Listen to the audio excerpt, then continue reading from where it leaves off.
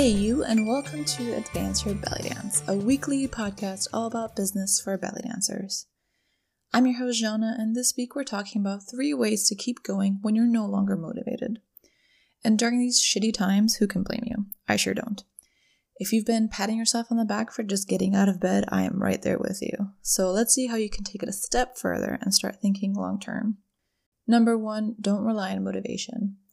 Motivation comes and goes, and relying on it is a fool's bet. Instead of focusing on motivation, think about your long-term goals and practice discipline instead.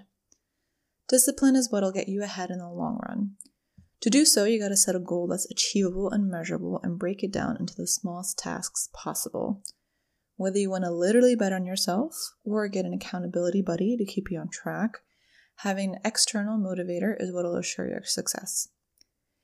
Make sure to assign a time and date for the steps towards your goal so that you're setting a specific deadline and are more likely to achieve it. Number 2, make it painfully easy to get started. Because you now know you can't rely on motivation alone to get you through the day, you gotta make it as easy as possible to get started. I mean ridiculously easy. If you committed to starting your day with a 10-minute shimmy practice, then the night before you gotta lay out your practice clothes, set up the music, and put your phone away so you're not tempted to scroll Instagram once you wake up. If you rely on the alarm on your phone to wake you up and know that it'll just suck you into checking your emails while you're still in bed, then get an old school alarm clock and leave your phone in another room. If you have a sweet tooth like me but are trying to cut down on sugar, then don't even buy that bag of chocolates if you know you don't have the willpower to eat just one piece. I sure don't.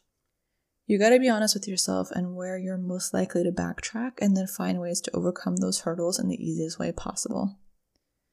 And last but not least, number 3, revel in the rest. Just as you have to teach yourself to get started, you have to listen to your body when it wants you to stop. Rest is important for a reason. A good night's sleep helps you recharge the next day and helps boost your memory and learning. If you're very active, then a rest day helps restore muscle function and prevent injuries. It's also important not to overwhelm yourself, because if you do get injured or burnt out, you're more likely to have to rest for longer and then have to start all over again. And starting all over again is a lot more difficult than starting out slow. Consciously set aside time throughout the week or day where you focus on recovery. Thanks for listening. If you want to show your support for this podcast, then please head on over to iTunes and leave a 5-star review. This helps other awesome belly dancers like yourself find the podcast. So just head on over to the podcast app on your iPhone or on iTunes, leave a 5-star review, and even better, 1 or 2 sentences on what your favorite episode is and how it's helped you. Thanks again for listening. Stay safe, and until next time.